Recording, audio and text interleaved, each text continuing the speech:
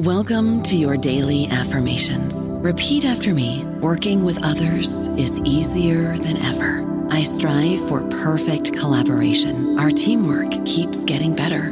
Yeah, affirmations are great, but Monday.com can really get you the teamwork you desire. Work together easily and share files, updates, data, and just about anything you want all in one platform.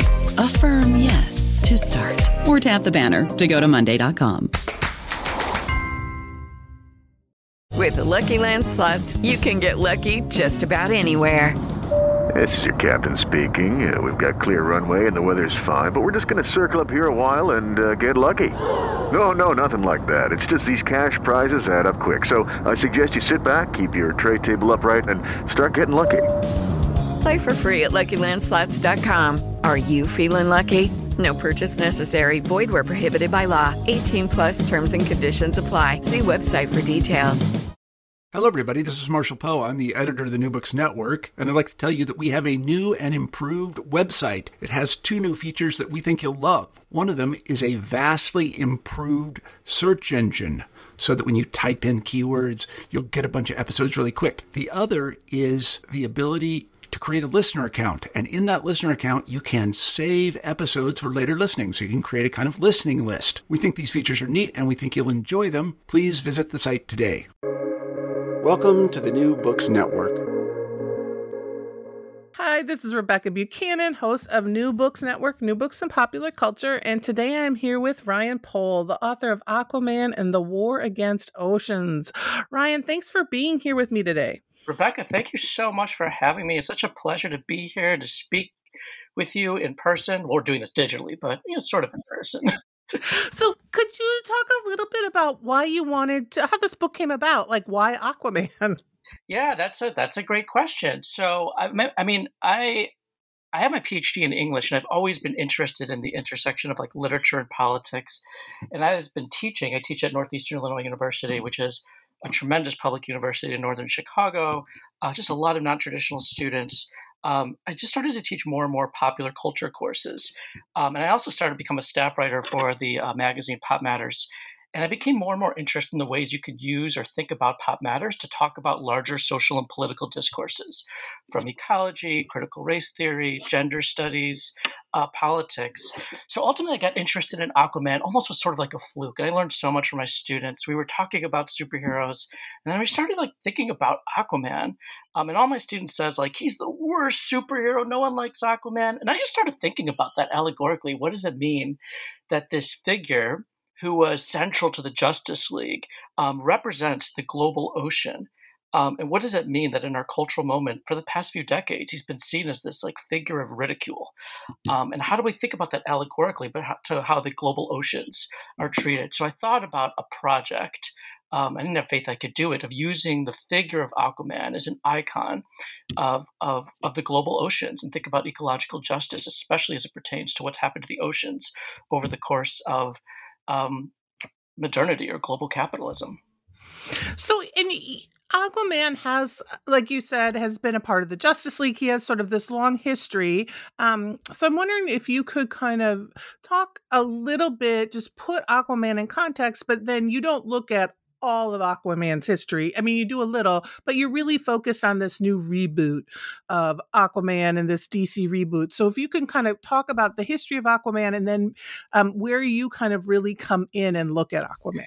Yeah, so one of the reasons I mostly focus on the New 52 reboot, which began in 2011, is because of this corporate initiative of DC, right? There's always been rebrands and reboots of Marvel and DC, but in 2011, DC did like the biggest reboot. They were going to reboot their entire universe.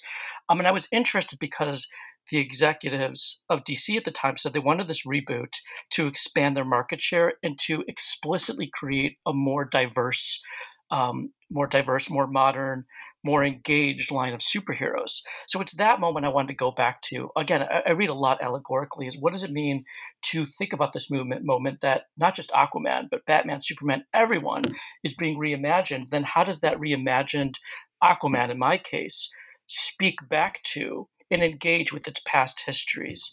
And And again, if I could just say one of the things that also I became really interested in, and I knew I really wanted to focus on it, is because of two also central characters in the Aquaman universe. Not just Aquaman, this icon, this figure that's fighting for to create this world where the ocean and land are united. They're seen as one and not just seen as separate, right? But also Black Manta, one of the few African American really figures in the DC universe and one of the few African American supervillains and this incredibly racist history in which he's represented. And I was curious in detailing in this reboot, how do you do justice to this racist history? And again, this reboot both tries to redress that racist history and it reproduces some of that racial history.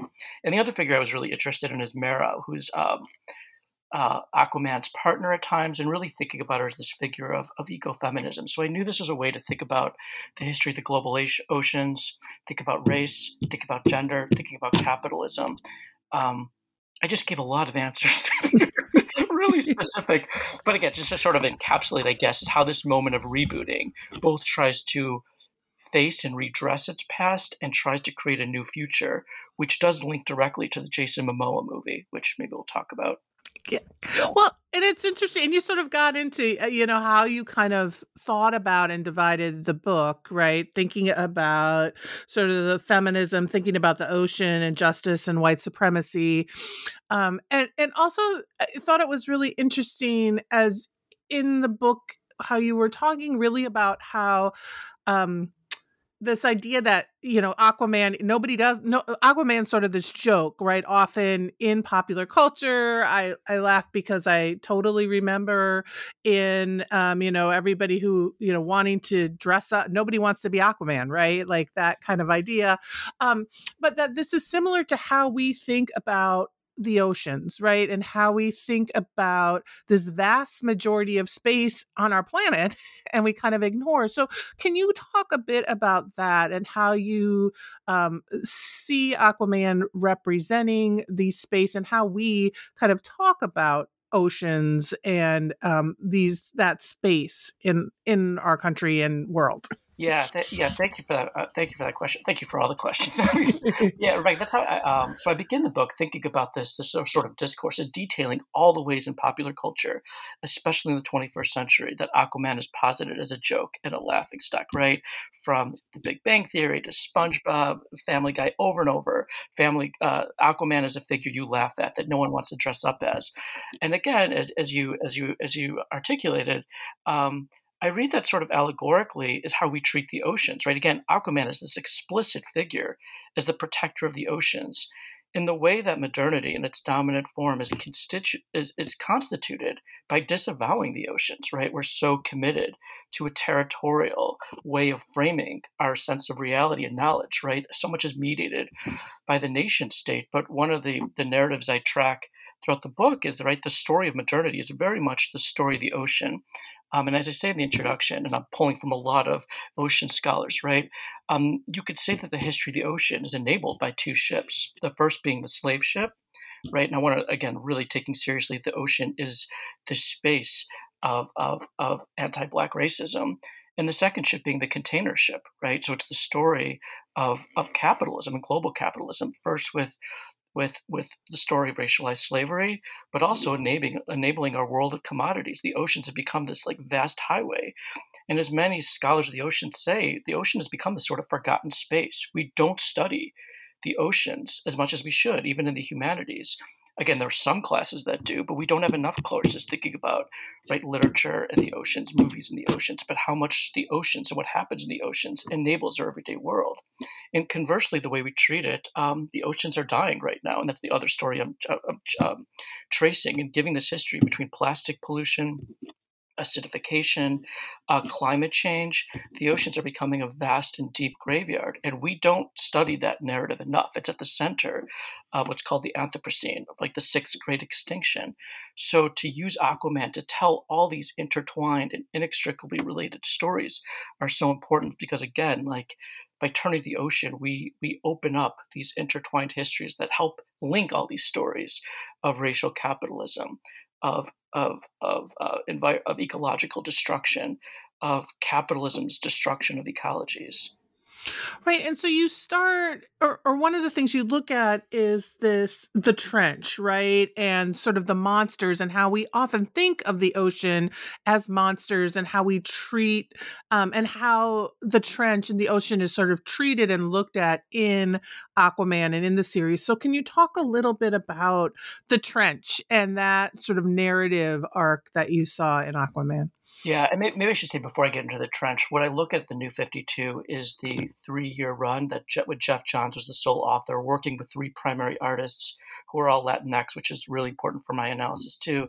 Eva Andres Radres, um, uh, and Joe Prado. I totally had a moment for a moment, all from Brazil. But anyway, in this first narrative arc about the trench, is the trench, and this was in the movie Aquaman, if you remember. It's a really James Wan filmed it. This horror movement, horror like scene of like these monsters coming to the surface and attacking. And this is how the New 52 reboot begins.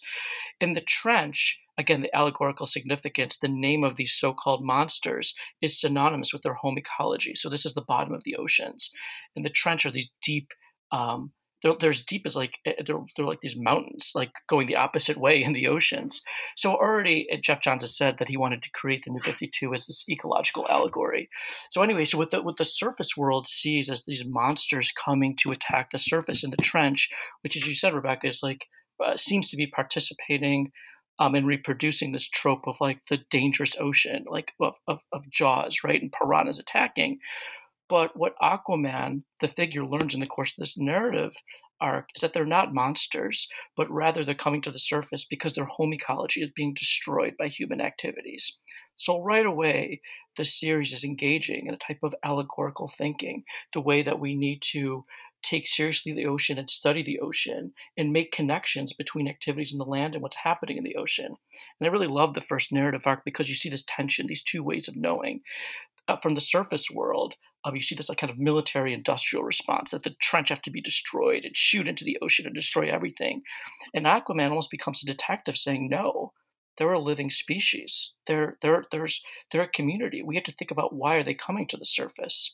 And at the end of that narrative arc, there's this beautiful sort of moment. I mean, I think it's really beautiful of the human world celebrating because the trench had been ostensibly destroyed. And Aquaman's mourning, you see him sort of being traumatized, saying sorry, like I wish I didn't have to do this. He's like almost like he's refusing to be that sort of hero that the surface world wants him to be, and instead becoming what I want to suggest is a type of ecological hero that's thinking about holistic narratives.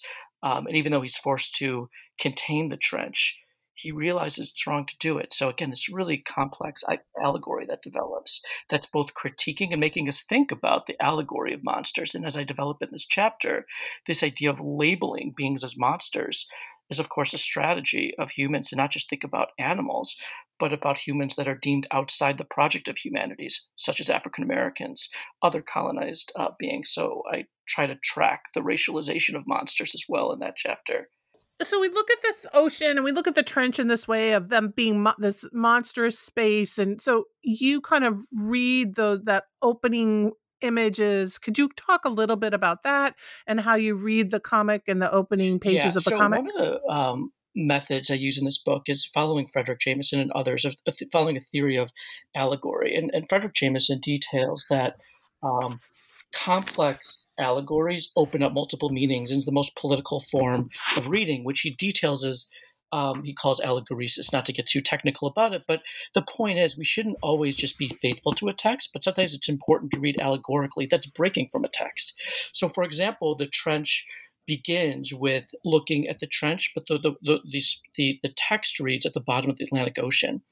And one of the things I do is I stay at the bottom of the Atlantic Ocean. The comic is interested in following the trench, but also trying to contextualize the bottom of the Atlantic Ocean as a graveyard for African bodies that were thrown overboard during the Middle Passage, right? So again, I try to develop this reading practices that how could we learn to politicize these comics in ways that the writer didn't intend, but that, again, just the way that we have to learn to read the oceans, we have to learn to read the different geographies within the oceans in ways that are attentive to the histories of capitalism and racism. So again, I'm putting the staying at the bottom of the Atlantic Ocean is a way for me to talk about theories of the Black Atlantic, the work of Glissant, looking at the poetry of Derek Walcott. And one of the things that at least I enjoyed in writing and putting it together, is the unexpected directions the book goes into while focusing on these characters, but also opening up this space to allow maybe unexpected dialogues to happen between different theories. Yeah. No, and I have to say, in some ways it was very depressing reading parts of your book, right? Because there were like thinking about like the you mentioned it earlier, but thinking about like waste and plastics and the ways in which we will soon have more plastic than species and animals in the ocean, right? Or living creatures in the ocean, and also the ways in which we've created laws above the water that are very different than those laws that are that play out in the water, and stopping some of the death and stopping some of the destruction we do in the oceans is not a priority. Yeah, Rebecca, and I think that's such an important, like, thank you for bringing that up, because it was such an important point for me that, like, again, you're reading about Aquaman, but it also, I hope, becomes an accessible way to think about the history of the oceans. And again, like, even these sort of facts that, well, by 2050, the United Nations says we're going to have more plastic than fish, but to detail that history, how did we become so addicted to plastics, but in a kind of a brief, encapsulated way. So again, I hope like people leave not just depressed, but thank you for that blurb. A depressing book. Yeah. Also sort of like a history book that people can use it to like learn about the oceans. So, but the book was not depressing. It was, but yes, but it's hard, right? Like, there was one point where you were talking about, get totally off track, but some of the laws that we have about net dragging, right? And how thinking, like, it was like, oh, like, because you talked about what if we did net dragging above the water, right? We allow net dragging to happen and we allow these things to happen. But if we did that above the water, what does that really mean? Like all the species, all the animals, everything that you're sweeping up with that you don't want, right? And that gets away like how we view the oceans, right? Because the land, like some species have like, I guess, the luck to be cute and cuddly, and fish being reptiles and they can't make eye contact, don't have that sort of charismatic species connotation. So this kind of the overfishing and the sort of the technologies of fishing that have developed, again, which they detail, are scary and depressing, right? And again, like just the pollution, like all our garbage, and not all of it, but most of it ends up in the oceans, and like the kind of fertilizers we use to treat our lawns and golf courses and our public spaces, that runoff is leading to the oceans, creating these giant garbage patches. And like, again, that sort of, we keep the knowledge of the oceans like it's offshore, both literally and epistemologically. I don't know if that word came out correctly. So we've got, right, so you see, looking through the oceans, you're looking at this sort of monsters. You also bring in Mira and think about feminism and think about sort of how these texts, sort of those allegories and how you read the feminist reading. And so can you talk a little bit about her, how she's not Aquawoman, right? Like she is a real full-fledged person in and of herself, but there's also some complications and complexities in how she's presented so one of the and things portrayed. Geoff Johns is given credit for, and he's a very controversial figure, and maybe we'll get to that, is very problematic around race. But he was given credit for, he made Mera, which was, again, Aquaman's intimate partner, into almost an equal, right? And as part of the Justice League, she's as important as Aquaman, and you could sort of see this as like a victory for gender, right, in terms of representation. But again, thinking like about this chapter, this happened before the whole controversy with Amber Heard, right? And again, I think this book is thinking about that logic, even though Amber Heard didn't come up. But I think it was really important for me to, at least this is sort of reading allegorically, to think about Mera as this figure of ecofeminism. And I really wanted to focus on select moments, especially in New 52, when Mera faces this world of patriarchy, which is kind of baked into the everyday. So at the beginning of the New 52, I think it's really interesting that Aquaman and Mera decide they want to disavow their relationship to the ocean and they want to pass as human. And it's really interesting to think what that means. Like part of it to means to be human means you disavow the ocean. You want nothing to do with the ocean. And Mera agrees. And Mera's storyline, and I really focus on one issue or select issues to really foreground this. Um, what it means to pass as human, she's thinking about is like at first it's a space where it's like you create your own private bubble in your home and you have this heterosexual coupling and you'll have a dog and a baby and you'll be happy. But every time she's in human public spaces, she encounters this world of patriarchy, which begins with the naming that the public discourse insists on calling her Aquaman. She says, that's not my name. It's Mera. She doesn't want to be derivative of Aquaman. But I really focus on this one issue of where Mera is just getting dog food, and she sees a store employee being sexually harassed by the store manager. And start to read that scene and other scenes about how the world depicted in the New 52 shows that the kingdom of humanity is a kingdom of patriarchy. And Mera, in becoming a superhero, realizes that one of the monsters she's facing is this monstrous order of patriarchy. And again, I didn't get into Amber Heard just because this I finished the book before this all began, but like I think this sort of leads perfectly into thinking about Amber Heard because again, no matter how complex the case is, they were both victims in some ways, but the way that Amber Heard is like just villainized in public discourses and not having a voice, in so many ways, this is what Mera goes through in Jeff Johns' run.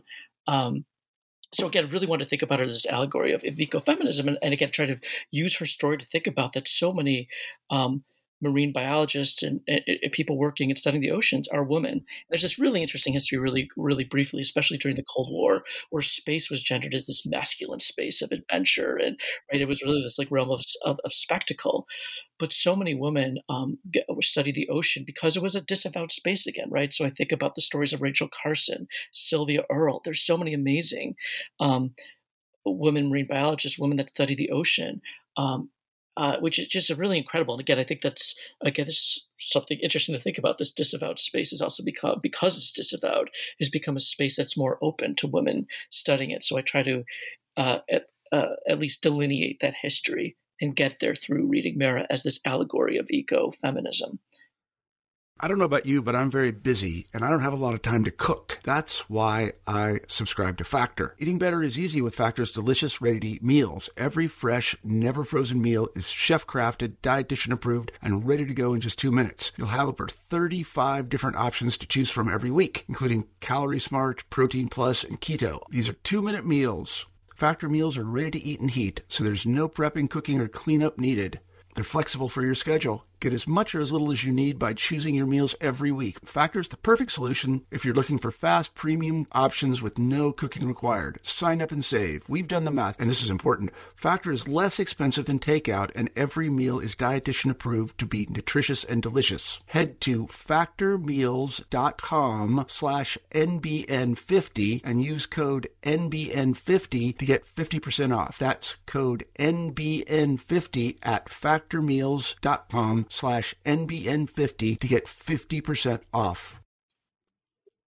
And you kind of use this too to talk about the larger context of women in comics and women in the comics industry and kind of pushing against DC and calling out DC for their staffing or lack of women staffing. And we see this often. And so, and this continues to come up. So I appreciate that too, because it's so important to think about women women read comics, women create comics, women are active in this space, and it's not seen often. So could you talk a little bit about that too, and why that was important? I keep on saying thank you for your question. Thank you for all your. I got. In the middle of the chapter, I sort of break away from the comic and reading about the sort of patriarchy that Mera faces to think about the larger patriarchy that was informing DC and Marvel. But again, focusing on New 52, and this is another reason I wanted to focus on New 52 and the way to critique the comic industries. So again, it's 2011. New 52 wants to reboot their entire series, and they're going to have 52 issues running simultaneously, right? So many creative creative workers are going to be hired. And what's amazing is that of the 52 titles, only 2 are penned by women. And it's the same woman penning the same one. And I get into sort of the hiring practices of DC and Marvel. And again, it's not just the sexism on the page. And I do detail the visualization of women, their hypersexualization on the sort of, and I bring in all these feminist critiques. But I also try to, I make this claim that as important as representation is, it also matters as much, if not more, as who is doing the representation. And the fact that the preponderance of the editors, the preponderance of the writers are men perpetuates this sort of patriarchal stories. And I love this tension, and I detail this story, the political activism of fans, because Rebecca, as you said, a lot of girls and women are fans, right? They're fans of all genders, sexualities, races, ethnicities, but sometimes not both. I think it's a problem in the sort of the dominant culture to think about comics as being a male space, which is not true. But there is the material cultural history that institutionally it's dominated by men. But especially around the New 52, this surge of girls and women critiquing the corporation and start interrupting what DC was trying to do at Comic-Cons, saying, like, what about your representation? Why are there no women authors? Why are there no women artists? And there's this amazing moment that one of the editors, Don Didio, erupts at this woman that's interrupted, saying, like, there are no women to hire. Name one, name one. And all these women gathered together and, like, listed hundreds and hundreds and hundreds of women that could have been hired that DC didn't even like reach out to. And that's like the height of the sort of like that of both patriarchy, that's sort of like the privilege of being, of the masculine privilege of like not even to know, right? Or the sort of epistemology that makes you think I don't need to know. But there's this, I try to make it at the center of this chapter, again, you like think about Mara, but all these women fans who challenged DC and in some ways won that challenge. They apologized and made a more concerted effort to hire more women creators. Still a lot of patriarchy in the industry, but like this sort of, again, this sort of politics from below, which manifested itself because of fan participation and pushback on digital sites and in person. It's just a tremendous, empowering story. Not so depressing. Depressing and not depressing. Yeah, we'll see. Yeah, DC keeps having to apologize Right. for. Yes, we won't get into the latest with the Flash. Progress is not a linear narrative, right? Yes, but like at least we can keep pushing at them, right? And so we've talked a bit about this already, but so you go from feminism and then you go into kind of that allegory looking at Atlantis and our war with the surface world. And so we've talked a bit about that, but are there other things that you want to add to looking at the politics of this kind of war between the oceans and Atlantis and these fully fledged spaces and the surface? Just very quickly. So this is my third chapter. This is sort of the central allegory of this run, is that literally the ocean attacks the surface. And I love this allegory. This is what first like initially attracted me to really focusing on the New 52. As I love this articulation. It's in this series, Orm is like the ruler of the ocean. It's not Arthur, Aquaman. But anyways, Orm says like the surface world has been attacking us for centuries. They've been polluting our waters. They've just fired. They've done testing in the waters. They overfish.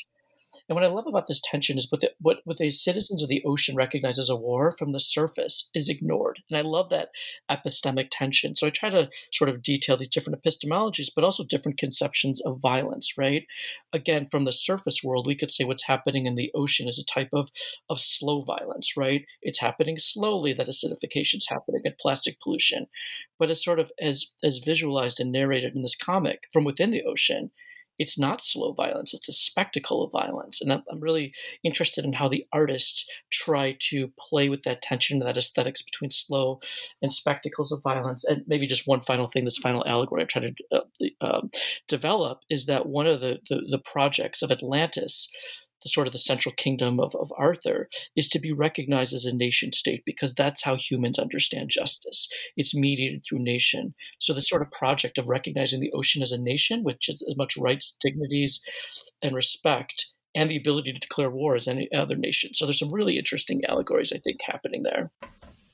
And so then you look at, and you mentioned this earlier, but I'd love to talk a bit more about that, the allegories of white supremacy. So Black Manta, the Black Atlantic, and what you're really trying to look at and do with this move, and eventually getting us to Jason Momoa, and right, and what Right. is going on with So Aquaman with that.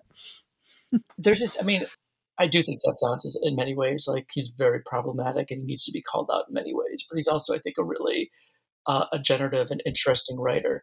And one of the things he does when he concludes his writing is try to create this, or creates this allegory of white supremacy. So basically, is it the journey, because it's like begins with Arthur realizing he needs to be protector of the ocean.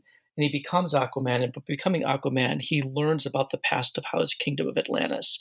And to be really brief, basically, he was told that the founder, um, that the founder of Atlan believed in an isolationist ocean and wanted nothing to do with other species. That it was isolationist. It sounds a lot like Trump's rhetoric. But basically, what he learns is that the supposedly founder of Atlantis, being isolationist and contained, is called the Great Lie. And I bring in Plato's Republic and thinking about the Great Lie. But basically, Atlan was really a ruler that believed in hospitality and diversity, that other species can live in Atlantis. But there was a fascist coup to overthrow him and create a new origins, being like, no, we should be contained and homogenous. So basically, Arthur learns that the history of Atlantis is the history of fascism, and that his great-great-grandfather was actually a fascist, right? So it really calls into question so much. But again, I raise this question, if Jeff Johns is aware of race and racism and white supremacy, what does he do with the figure of Black Manta? And very quickly, the history of Black Manta, in one sense, it's representation. You have an African-American supervillain that has superpowers. But again, the one issue that to me that's just so important is in the late 70s. I think it's in 1977. So for his first decade of existence, Black Manta was always like fully armored. You never saw his face. But in the seminal issue in 1977, he removes his mask and you see he's African American. You're like, oh my God. And he said, like, that's why I'm called Black Manta. I'm African American.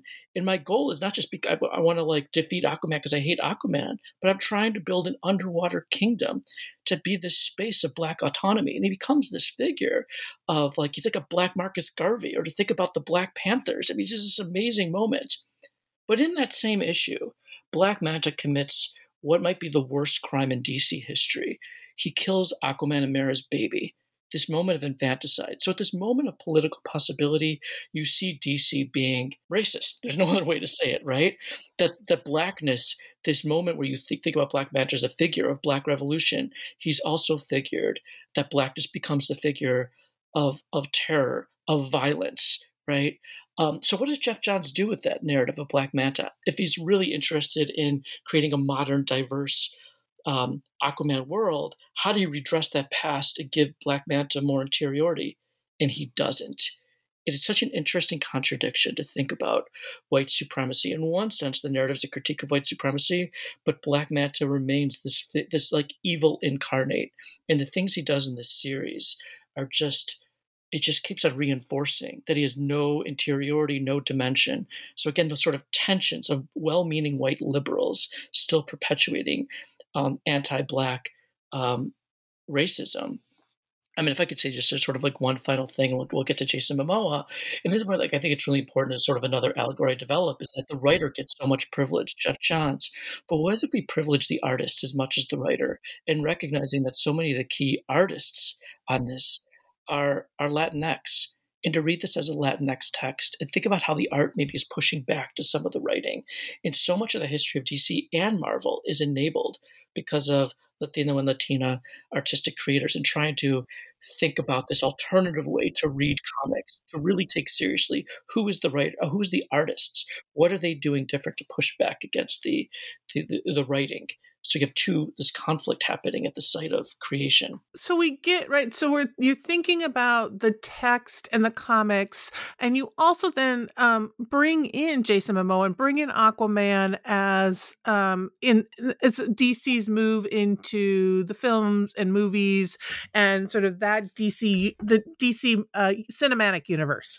And so can you talk a little bit about that Aquaman in the cinematic universe and the importance of Jason Momoa as you see him in these allegories of white supremacy and racism and how he kind of plays and pushes Yeah, and against that. so I conclude the book thinking about a lot about the movie, but also about different iterations of Aquaman since the New 52. When I'm really interested, I try to make the book, even though it's depressing, as Rebecca reminded me, and it is depressing in a lot of ways. The history of colonial capitalism and racial capitalism and patriarchy is depressing.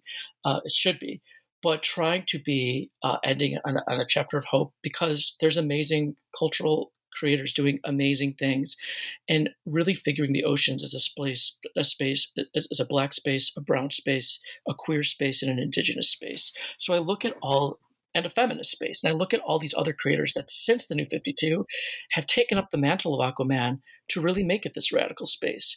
And one of the most conspicuous is James Wan's movie. And at first I take seriously, what does James Wan do as a Chinese, Malaysian, Australian filmmaker? Jeff Johns is one of the co-writers, but so is James Wan. And I think he does a lot of interesting things. And the casting of Jason Momoa, who is proudly indigenous. And I really, Jason Momoa as a water activist, and the way he brings that to his role and his kind of what he contributed and how he crafts his performance to think about the indigeneity of the ocean. And I look at some fans. There's this, two fans in particular writing in Hawaii saying that Jason Momoa is a HAPA hero, a superhero. He's the first indigenous superhero. And they cried watching it and thinking about what's going to happen with Aquaman too, but looking at other sites. The first woman writer. I look at the first woman of Aquaman, Kelly Sue DeConnick, Brandon Thomas, who's the first African American writer of Aquaman, who happened afterwards.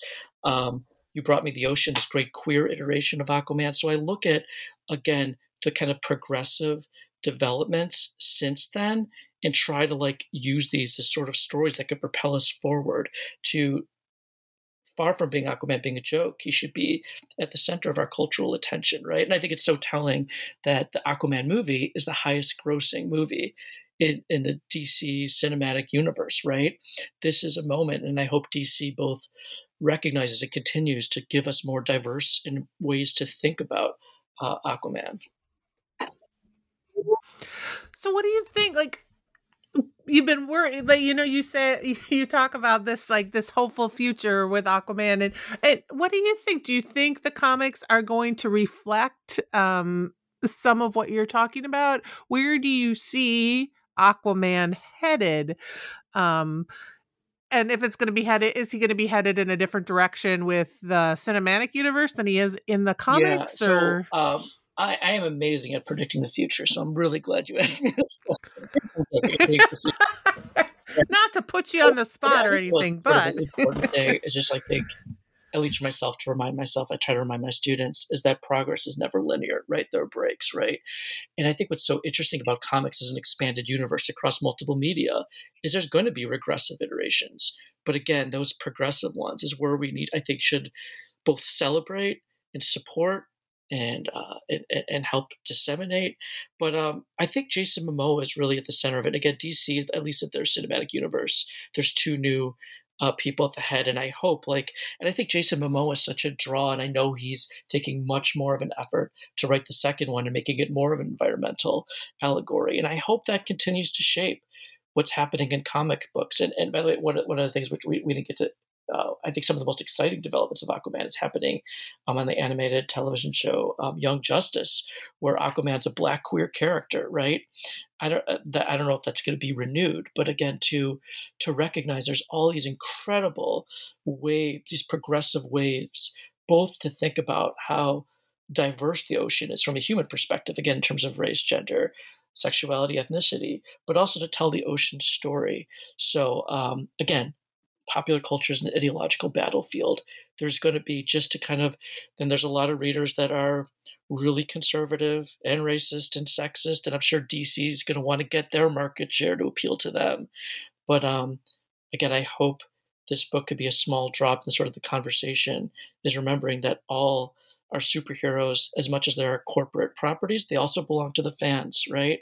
And our pushback matters. And again, I just love the idea of having more diverse, having more indigenous Aquaman and African American Aquaman and Aqua Women is created by different women figures to tell the ocean stories and to remind us what a diverse, important space it is for having a more socially just future for humans and for non-humans. So I will ask you my final question that I always ask, because we've been talking about Aquaman in the book for a while.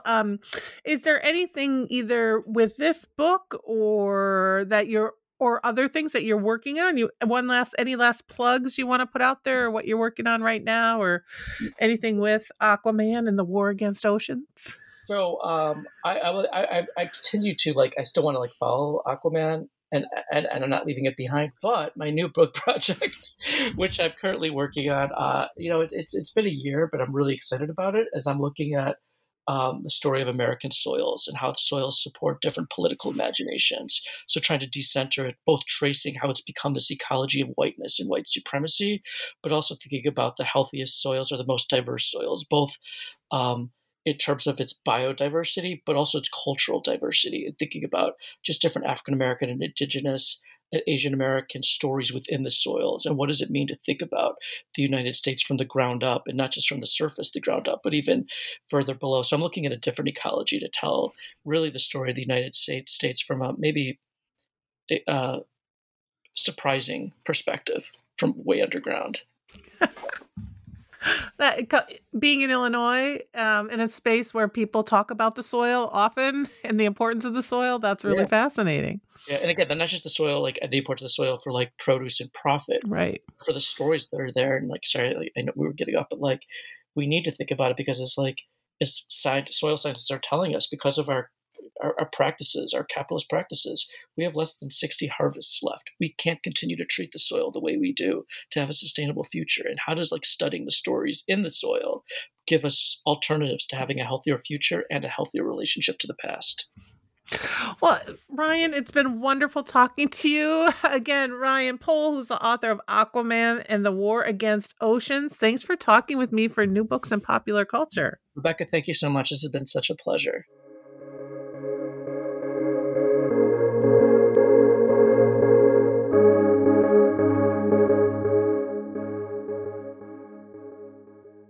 Hello, it is Ryan, and I was on a flight the other day playing one of my favorite social spin slot games on ChumbaCasino.com. I looked over at the person sitting next to me, and you know what they were doing? They were also playing Chumba Casino. Coincidence? I think not. Everybody's loving having fun with it. Chumba Casino is home to hundreds of casino-style games that you can play for free anytime, anywhere, even at 30,000 feet. So sign up now at ChumbaCasino.com to claim your free welcome bonus. That's ChumbaCasino.com and live the Chumba life. No purchase necessary. VGW. Void where prohibited by law. See terms and conditions. 18+.